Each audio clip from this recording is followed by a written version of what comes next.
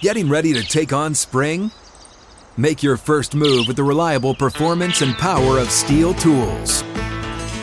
From hedge trimmers and mowers to string trimmers and more, right now you can save $20 on the Steel MS-162 or MS-170 chainsaw.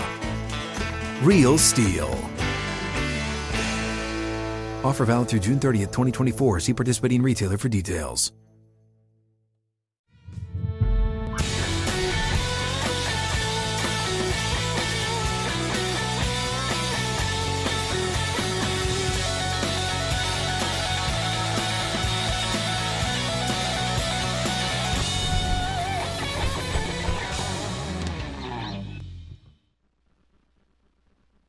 Out of the gates, ready to go. Outkick 360 across the Outkick Network. Live from the 6th and Peabody Studios, which is with Old Smoky Moonshine, Yeehaw Beer. Chad Withrow to my left, Paul Kaharski to my right. I'm Jonathan Hutton. Glad you're with us. And we are ready.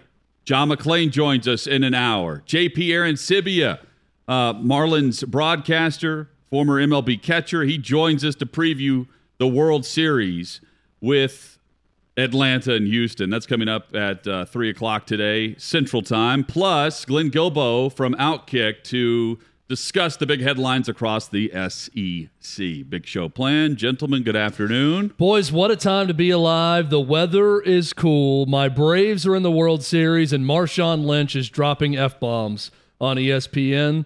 All is right in the world. If only I could have lured you into the T-shirt fold-off that I was looking for as we walked in. There's a T-shirt folding contraption out there. One of the young ladies who works here at 6th and Peabody folding some of the merchandise. Chad, an expert folder from his days working at, I'm going to forget. Polo Ralph Lauren. Polo the outlet, Ralph. The outlet, not an actual retail store. No, they wouldn't let him into the actual retail store. This was an outlet. He's an outlet guy, but he loved to fold in his day. I feel like Polo Ralph Lauren is what the Vanderbilt elitist would say with Vanderbilt. You know, I attend nobody Vanderbilt. said Vanderbilt except your boss. I've heard it. We have heard it. I've heard it from alums of Vanderbilt and the Peabody School at Vanderbilt. Were they from Transylvania? If you're not with the athletics, you are Vanderbilt, not Vanderbilt. But why wouldn't you didn't like? It's Ralph Lauren. That's how I've always said shockingly, it. But Ralph Lauren is very Vanderbilt to me. Shockingly, I Chad was taught that by someone from Ralph Lauren retail. So you didn't like their? Came into the outlet they came to teach in. me how They to come say it. down to the outlet. Can you That's- imagine the assignment? You have to go to the outlet today to teach folding. And they're like, oh, please, no, not the outlet. Paul, Don't where did make you me work? go to the outlet. I worked, I was a lifeguard. No, I was a lifeguard, which was my choice. My brother and sister both worked in food. And I watched them work on Friday nights as waiters and waitresses. And I was like, I lasted that 1 month. Sucks. And so I had a friend a year older than me that was going to lifeguarding lessons. And I was like, this is going to suck. But my summers are going to kick the ass of my brothers and sister. And I had great summers. I lifeguarded at condominium complexes where I met girls and sat in the sun. And my day was over when it got dark. Which was glorious. That's why I wanted to work at the golf course. In high which school. is an equally good idea. Loved it. I worked at a golf course worked too. in retail. Don't typecast me as just someone who worked at Polo Ralph Lauren. No. I worked at a golf course. I worked at Nashville Shores Water Park before it was actually a water park. Outdoors good. It was just a bunch of high school kids getting paid to stand around and watch different contraptions all day. I had numerous jobs. Now I did end up liquor store. I did end liquor up store in college. with my mowed yards. My only retail job was after I had an Ivy League degree. And I came home and I had a part-time job at the Home News, my hometown paper. A part-time job, the best I could do. I needed more money, and I went and worked at the Athlete's House. Not to be mistaken with Foot Locker. Everybody thinks it was Foot Locker and then I wore a referee shirt. I did not wear the referee shirt. This is the outlet mall version of Foot Locker is what I'm What'd hearing. you have The to wear? Athlete's Well, House. it's just a shoe store. You just had to wear clothes that they sold. You had a super discount. Yeah, that's good. So I wore like a polo shirt that they sold or a T-shirt that they sold. But I got fired from this job. So I worked with a bunch of high school kids, some of whom I covered as athletes in high school. And I was super efficient. Like the boxes of shoes would come in and the high school kids would putter around or whatever. I would go empty the shoes really quickly and then get back to like If I wasn't helping customers, I would read Sports Illustrated or read my book or whatever. Something needed to be unpacked or done, I would quickly do it and I would be done. And so the boss loved me. But the boss of the other store in Woodbridge, this was in East Brunswick, the Woodbridge store had a stake in these two stores. And I thought he knew me and recognized me. It turned out he did not. So he came one day when I was the only person in the store, and I did not jump up to greet him as a customer, like, how may I help you?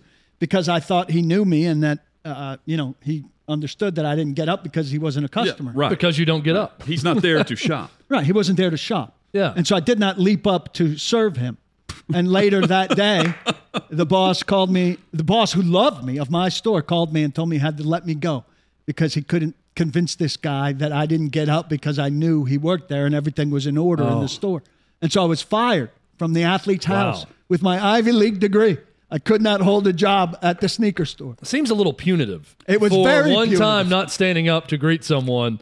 That guy, I'd love to know what he ended up doing in life because that's a very harsh move for that one time. Well, Chad, it wasn't like he walked in and you were doing something illegal on the job. Yes, right. And they had to fire you. Sports didn't stand Illustrated up was to a him. good magazine at that time.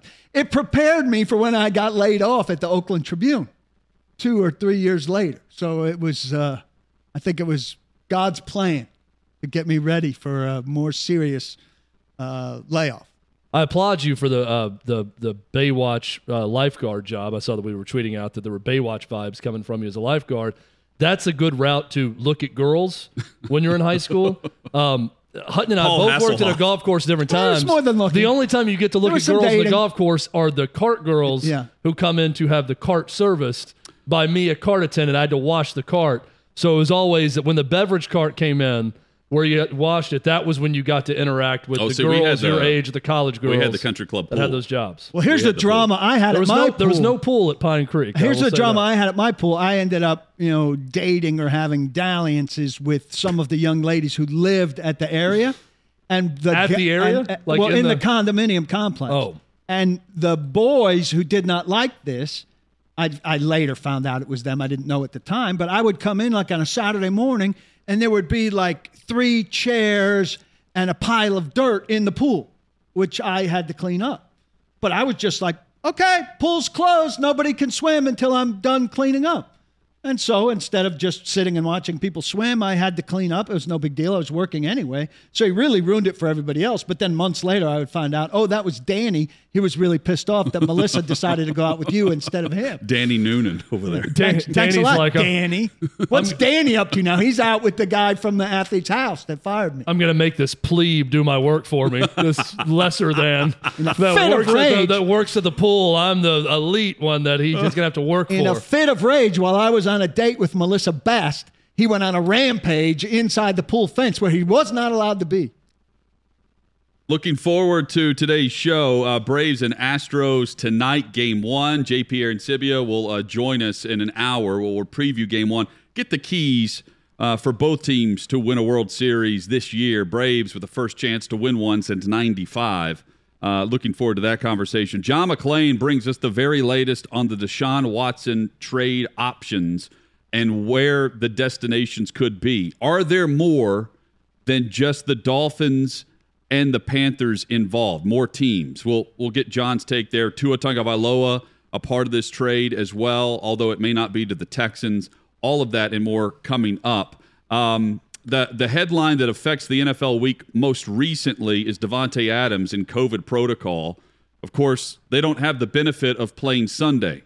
They can't wait. They play Thursday, and they're hosting the Arizona Cardinals. So the Packers could be without Davante Adams as they host the unbeaten Arizona Cardinals this week. Do we know if he's vaccinated or not? Don't know. So if he's vaccinated, he could be back. If he's unvaccinated, even a close contact would keep him out 5 days. Well, I guess he's vaccinated because there's conversation about him being available. Yeah. So 2 negative tests in short order could get him back on the field. But I did hear one of the prime NFL reporters, I think it was Schefter on Monday Night Football last night. I'm already out of the days of the week, saying I won't be surprised if this isn't the first case in Green Bay, speculating that there was about to be an outbreak, which seemed... It's in Arizona. I said it was in Green Bay. It's in Arizona. 6-1 versus 7-0. Yeah, which seemed kind of crazy. Another ridiculously good primetime affair. That I'm sure didn't look like... I don't think the league was anticipating Arizona being wildly good when they scheduled that one, but what a game. The Mannings made last night watchable, and even the Mannings couldn't keep me on that game for as boring as it was. I was surprised how early Chad was out. He was telling us his daughter had control of the TV early, and then he was watching Succession.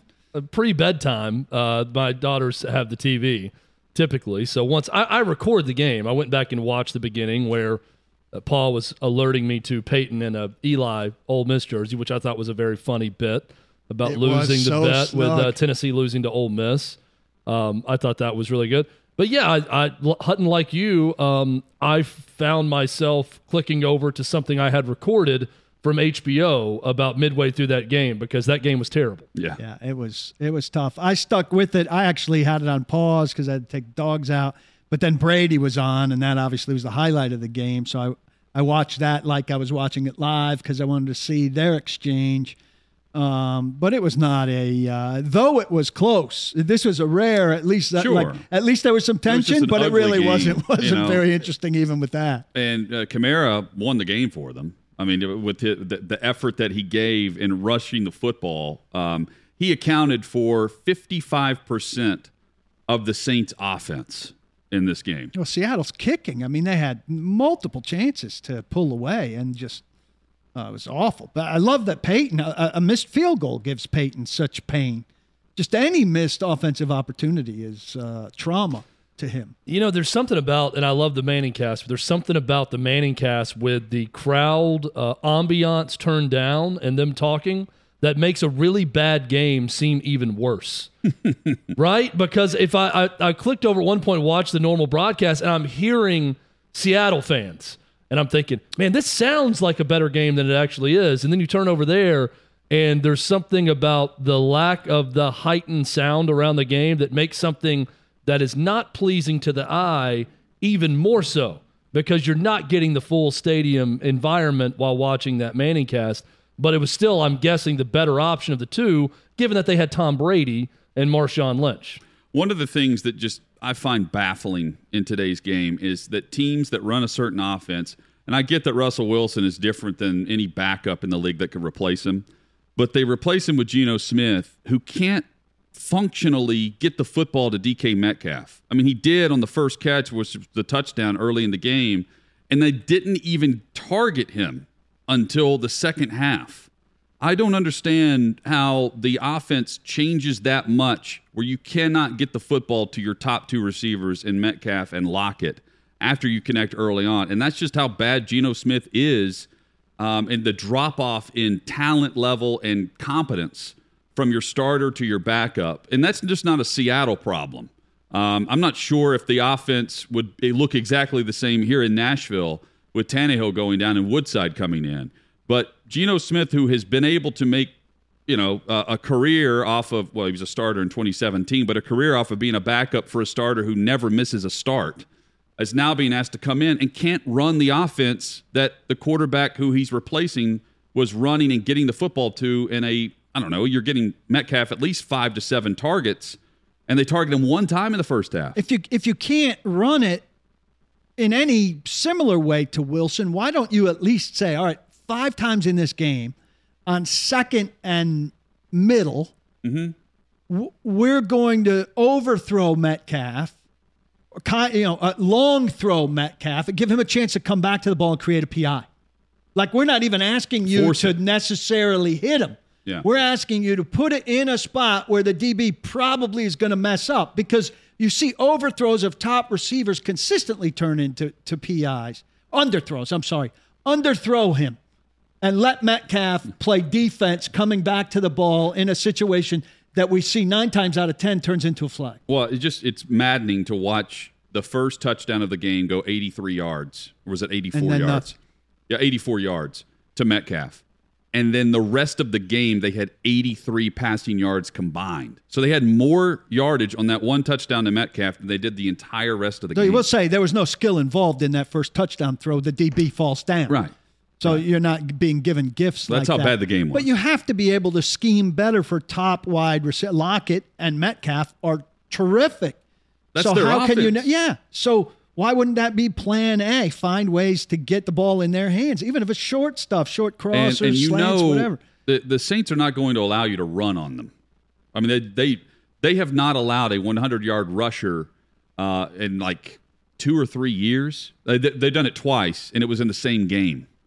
So you're not getting a lot of yardage against them. And you're going to have to throw the football, and the Seattle could not do that. Regardless of the weather conditions, they could not do that last night. Coming up, SEC headlines. Glenn Guilbeau of Outkick.com will join us. Coming up at 3 o'clock, we preview the World Series. At 3:20 today, NFL headlines and trade rumors and talk. No rumors with Deshaun Watson. McClain's reporting that last week that they want to get a deal done with Miami. Now Carolina's involved. Is there anyone else? McClain gives us the details on that coming up in the second hour of today's show. It's all straight ahead on Outkick 360. With Toyo's Clinic, you see better, look better. If you're ready to enjoy the freedom of not wearing glasses or contact lenses, do like I did and enjoy LASIK from Dr. Orlando Toyos, Middle Tennessee's #1 LASIK provider. And you can do that with flapless LASIK. That's the latest technology. With flapless LASIK, the very next day you can swim, work out, wear makeup. It's so accurate and convenient. Navy SEALs get this procedure. MMA fighters and boxers are right back into training after flapless LASIK the day prior. A common misconception is that depending on your age, a remedy to upgrade your eyesight isn't always available. But ages 18 to 88, if you want to out of your glasses, Dr. Toyos can help you. Don't let the issues of eyesight hold you back. Contact Dr. Orlando Toyos, 800-603-1989, 1-800-603-1989. Schedule your LASIK consultation. Let them know Outkick 360 sent you. Receive 10% off. Toyos Clinic. See better, look better.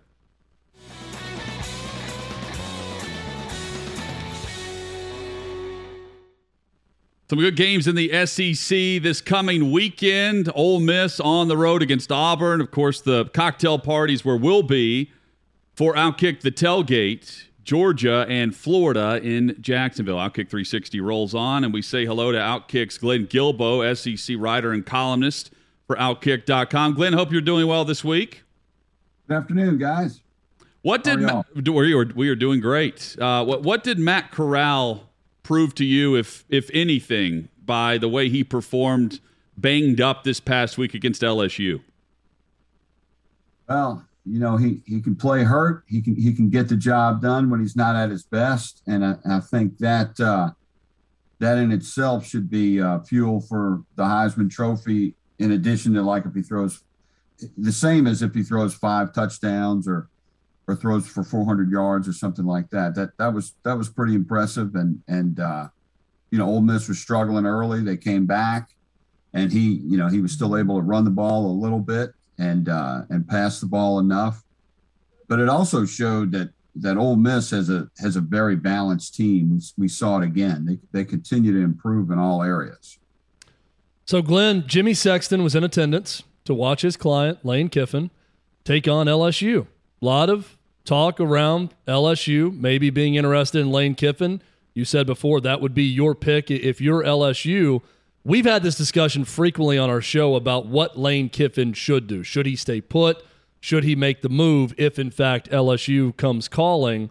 When you look at that situation right now at Ole Miss with what Lane Kiffin has, and he's going to lose a Heisman Trophy caliber quarterback in Matt Corral this year versus the opportunity at LSU, how would you weigh the two for Lane Kiffin?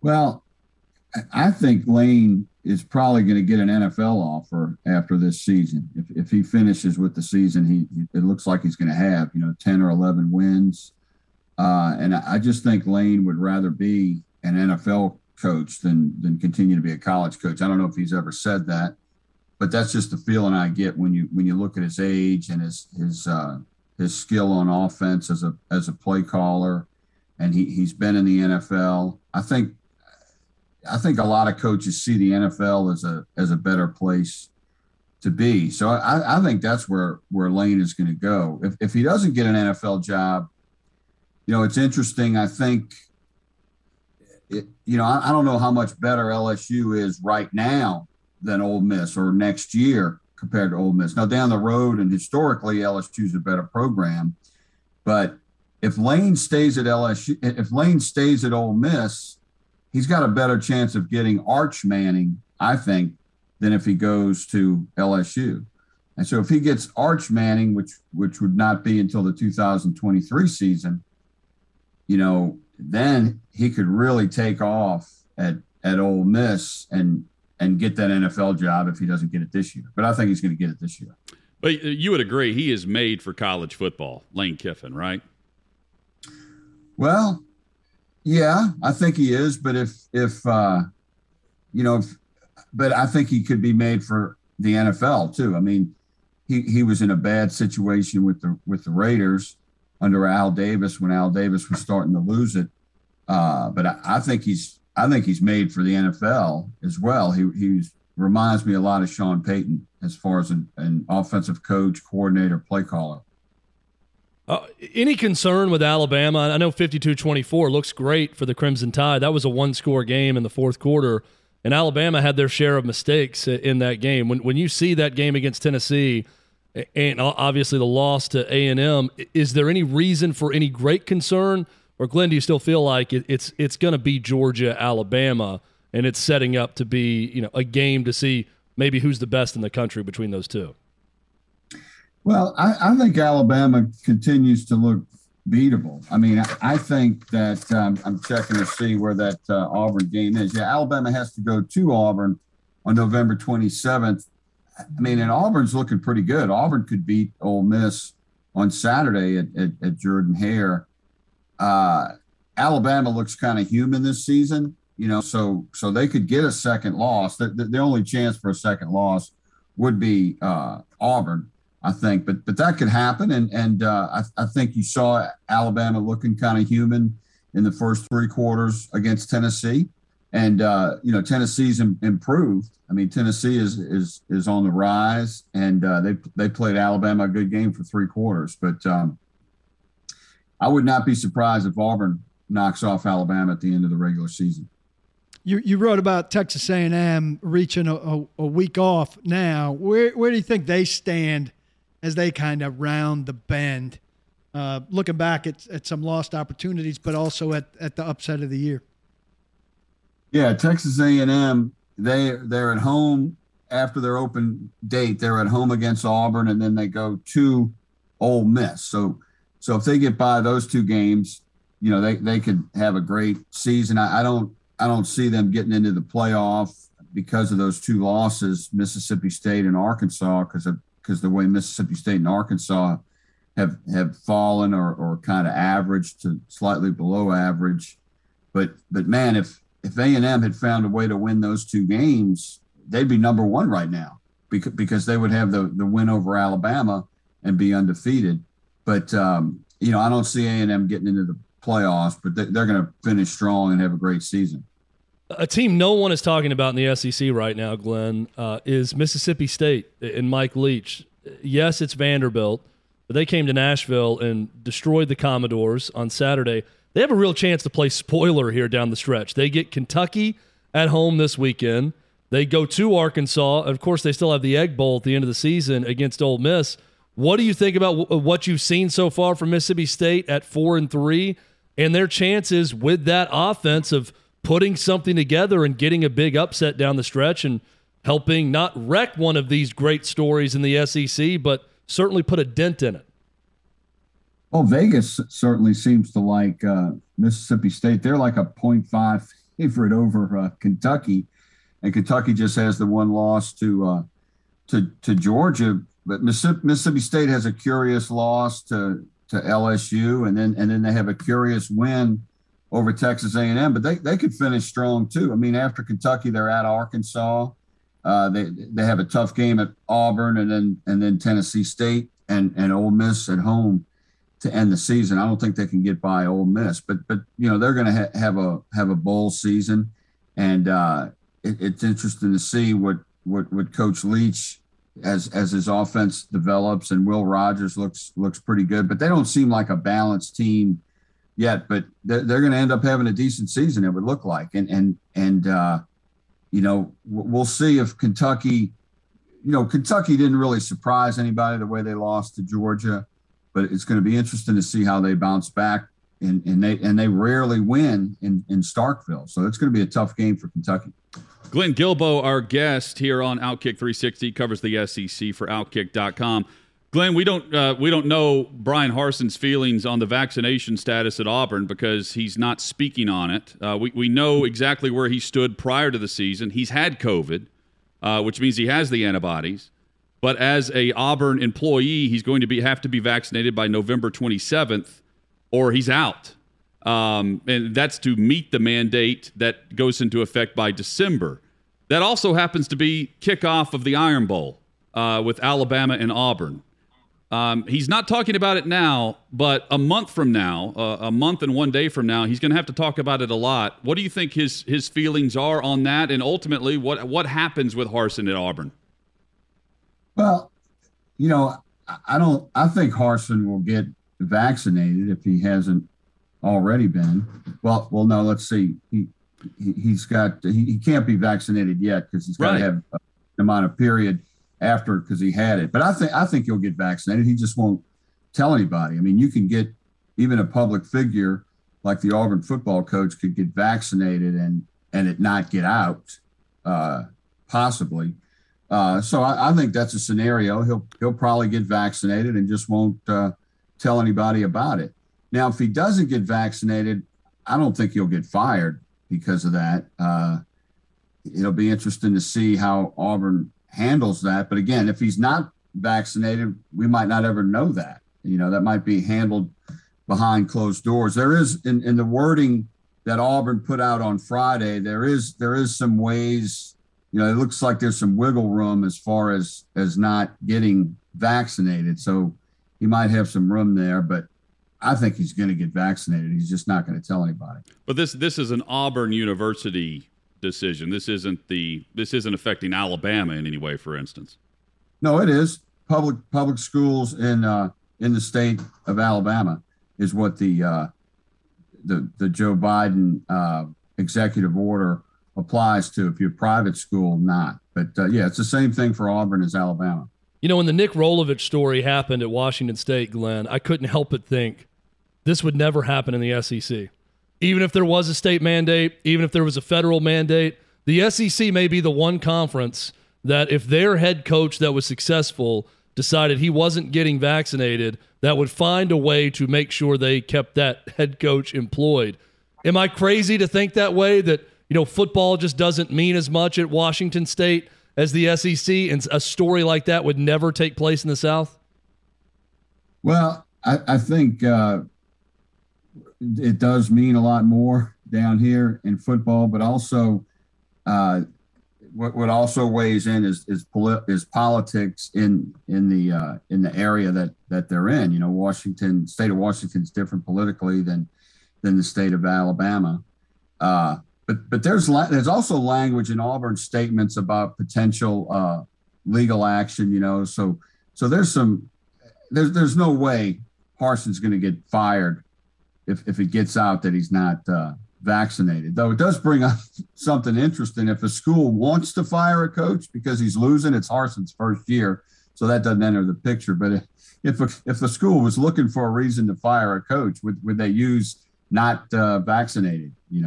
I'm sure LSU might have used that if Coach O had, started winning some games before he was let go. Tennessee really wishing that vaccine was readily available when they fired Jeremy Pruitt. Add that to the list. He's not vaccinated also. It's another reason to fire him with cause. There you go. That would have been perfect for them. To look for a coach. Glenn, our post-game shows in Baton Rouge and across Louisiana always as crazy as they were after the Ole Miss game that has been circulating on the radio stations there? Have you seen this? I saw that, and I know both of those guys, and I've known Richard Condon for a long time, and Charles just really, and Charles is usually mild-mannered, and he's probably the most well-informed, best radio guy in Baton Rouge as far as his broad knowledge in addition to his knowledge of LSU and the Saints and everything. But, we only saw an excerpt of that. I didn't see the whole thing. I didn't see what got Charles so mad, but that was wild. I had the TV muted and I saw those two guys on last night. I was like, whoa, what is that? But if you heard Condon right before Charles got all mad, he was talking about how LSU can't hire Billy Napier, the ULL coach, because he's from Lafayette. Well, I disagree totally with Richard there. If you don't like Billy Napier as a coach, fine. And there's bigger fish out there that Scott Woodward is probably going to get other than Billy Napier. But Billy Napier is a great coach. And you shouldn't use the fact that he's at ULL in any type of argument. Either he's good or he's not. In fact, the fact that he's been very good at ULL is a PowerPoint of his resume, because that's not always a good, easy place to win at. How many, other than Franklin, is there another coach that you feel like they're competing against with USC? Is there James Franklin and then no one else? Is there a reason to make the hire before USC makes their decision? Well, USC is definitely not looking at Lane Kiffin, right? Right. LSU has an inside track there. I'm not sure on that one. One popular name I've heard just from fans is Oklahoma coach Lincoln Riley. I don't know what LSU or USC's interested is there, but both schools could well be kind of looking at different coaches, and Woodward having been in the Pac-12. He may have some knowledge where USC is going as well, but I just don't know how high James Franklin is on LSU's list, or if maybe he's not that interested in LSU. I bring up make the hire. We know these agreements will go on behind the scenes. The official hire takes place in late December and January when the seasons are complete and these sitting coaches are no longer coaching, but the negotiations are happening now. There is no doubt about it. Glenn, thank you as always for the update across the Southeastern Conference. We'll catch up next week. Are you headed to Auburn this week? Is that right? Yes, Ole Miss at Auburn on Saturday for sure, and then back to catch the Saints against Tampa Bay Sunday afternoon. Big weekend for you. Cool. Yes. Enjoy it. Yes. All right. Thank you, guys. All right. Thank you, Glenn. World Series. Astros Braves. That's right. Yeah. Glenn Guilbeau has been our guest. I loved Glenn's. If you follow him on Twitter, it's at LSU Beat Tweet. Yep. He had a great, almost travel blog of everywhere to stop and eat in Mississippi when he was at Ole Miss and Oxford. All these places looked great as he went to and from the game this past weekend. Chad, he mentioned Braves Astros. How confident are you in your Braves winning Game 1 this evening? I'm not overly confident in Game 1. I would be a lot more confident if Charlie Morton looked more like postseason Charlie Morton in his last outing. So Valdez was great when he pitched against the Red Sox in the last series. 7 or 8 innings, right? Yeah, and I think they won 9-1 in that game. He's a really good lefty. Here's my big question going into this series. Do the Braves have another Eddie Rosario in them, or is Eddie Rosario just going to keep being the Eddie Rosario story? Which would be fine, right? Absolutely. He's batting .571 Insane. in the playoffs. He is single-handedly winning games for the Braves offensively. But we know this, every October, there's an unlikely hero. For every World Series champion, there's an unlikely hero. So can Rosario keep it up? Is he going to be that story if the Braves are to upset the Astros and win the World Series? Does another unlikely story emerge for the Braves? That to me is a big question mark going into this series. It's going to be fun. I think it's tough in any playoff series to go in and say what your confidence level is in a Game 1 until you see the two teams match up and play one game. I'll have a much better answer. Hopefully J.P. Arancibia has a much better answer when we have him on. I'll have a much better answer having seen tonight's game when we come back tomorrow about what I think with Game 2 and how the Braves hit a great lefty for the Astros, how the Astros look tonight against Charlie Morton. A lot of big question marks. It's going to be fun, though. Can't wait. J.P. Arancibia gives us the scouting report on both teams coming up in 20 minutes. When we come back, The NFL trade deadline is 1 week from today. Deshaun Watson is on the block. Who else across the league? I've got a list for you, and I'm here to tell you the best trade has already happened. It's next on Outkick 360.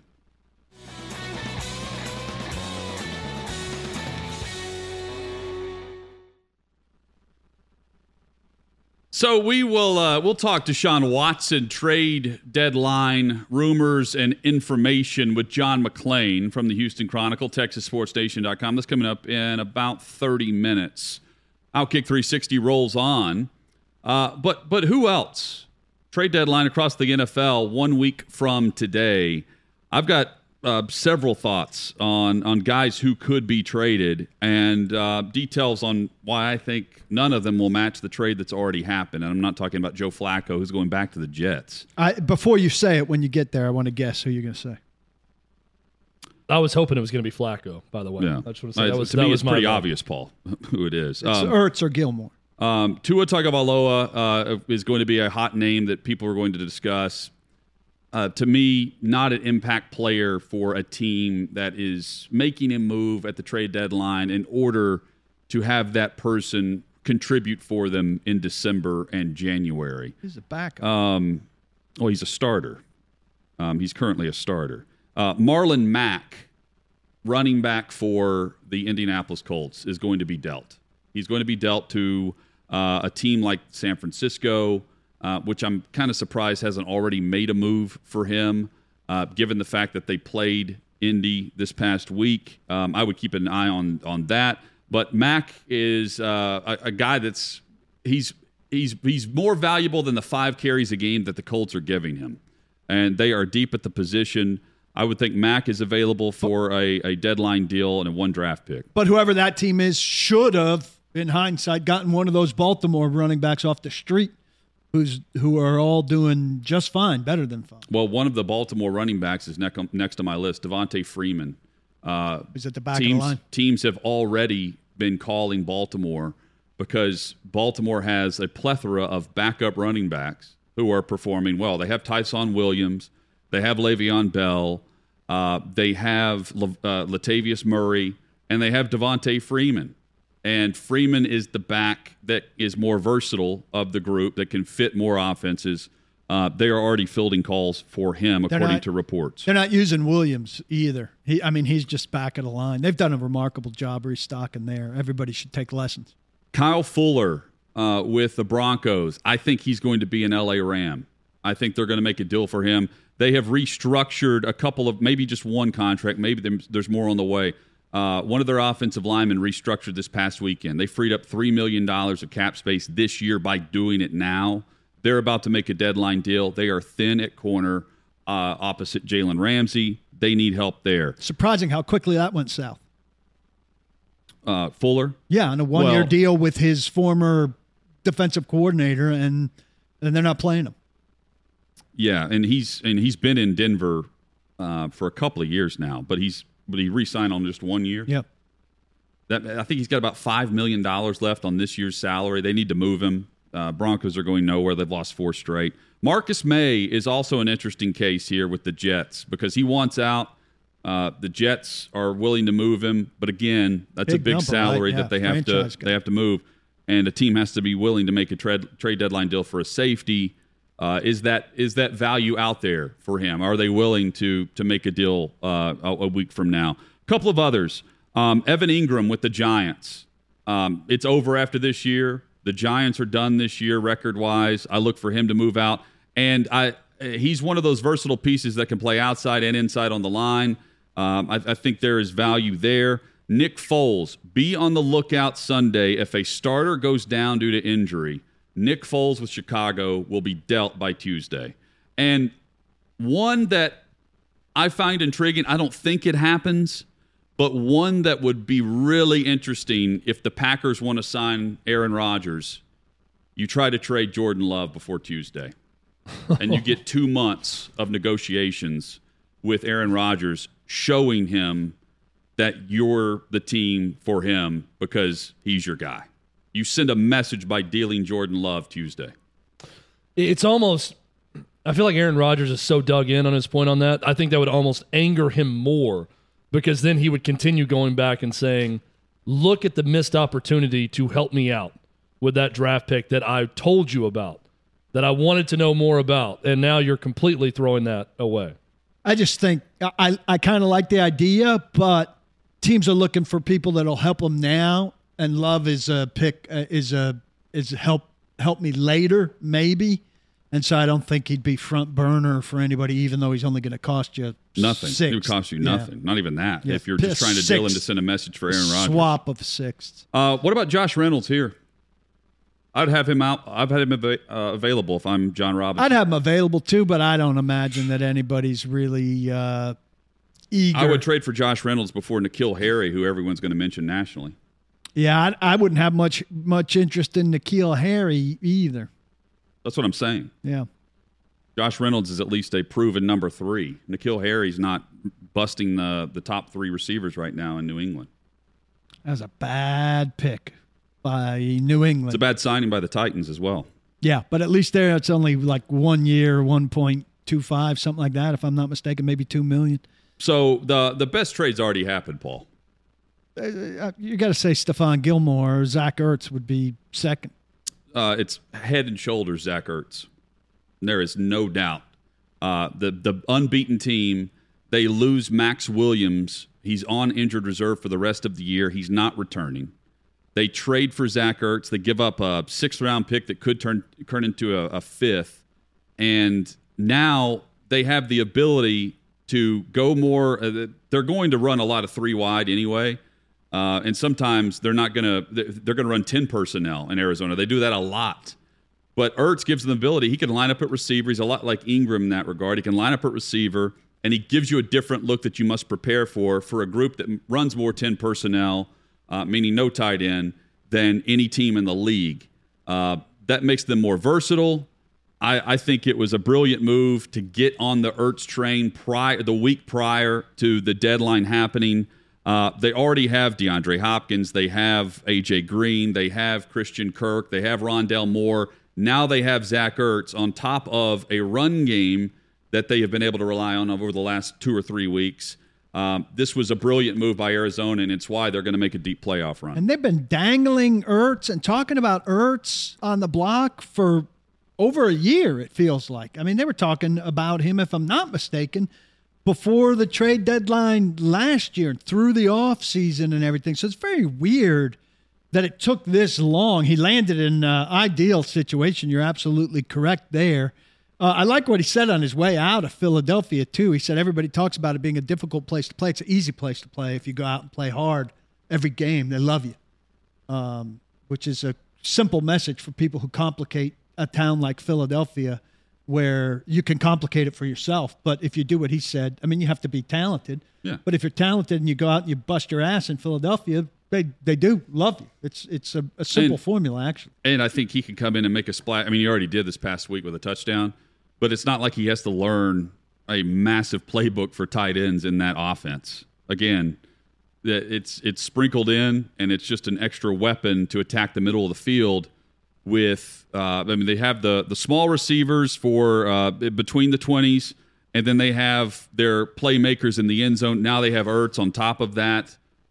It's a move that will pay off in the postseason for them. On the name you mentioned, I'm very interested in seeing what happens. Evan Ingram. I know you mentioned him, but that's one that if I am a team in need of another playmaker, maybe a team that doesn't have a playmaker at tight end right now, I would certainly look into that possibility. You talk about Jordan Love. The call I'd be making if I'm anticipating being in the quarterback market, and if I'm Miami, Carolina, Philadelphia right now, forget about Deshaun Watson. And your season's over anyway. Call now and tell Green Bay, hey, I'll be the first in line when the time comes after the season's over to talk to you if it's not happening with Aaron Rodgers for you. I want in on that. Remember me. Deshaun Watson's just too damn dangerous because you don't know what's coming. But there's an MVP quarterback that's going to be out there potentially. Aaron Rodgers? Yeah. Well, if Green Bay wants to keep him, I would start making that push now, and I would deal Jordan Love before Tuesday just to send a message to the vet that you're all in. Love. You're all in. You love Aaron Rodgers. You're done with love in Green Bay. MLB talk next on Outkick 360 World Series.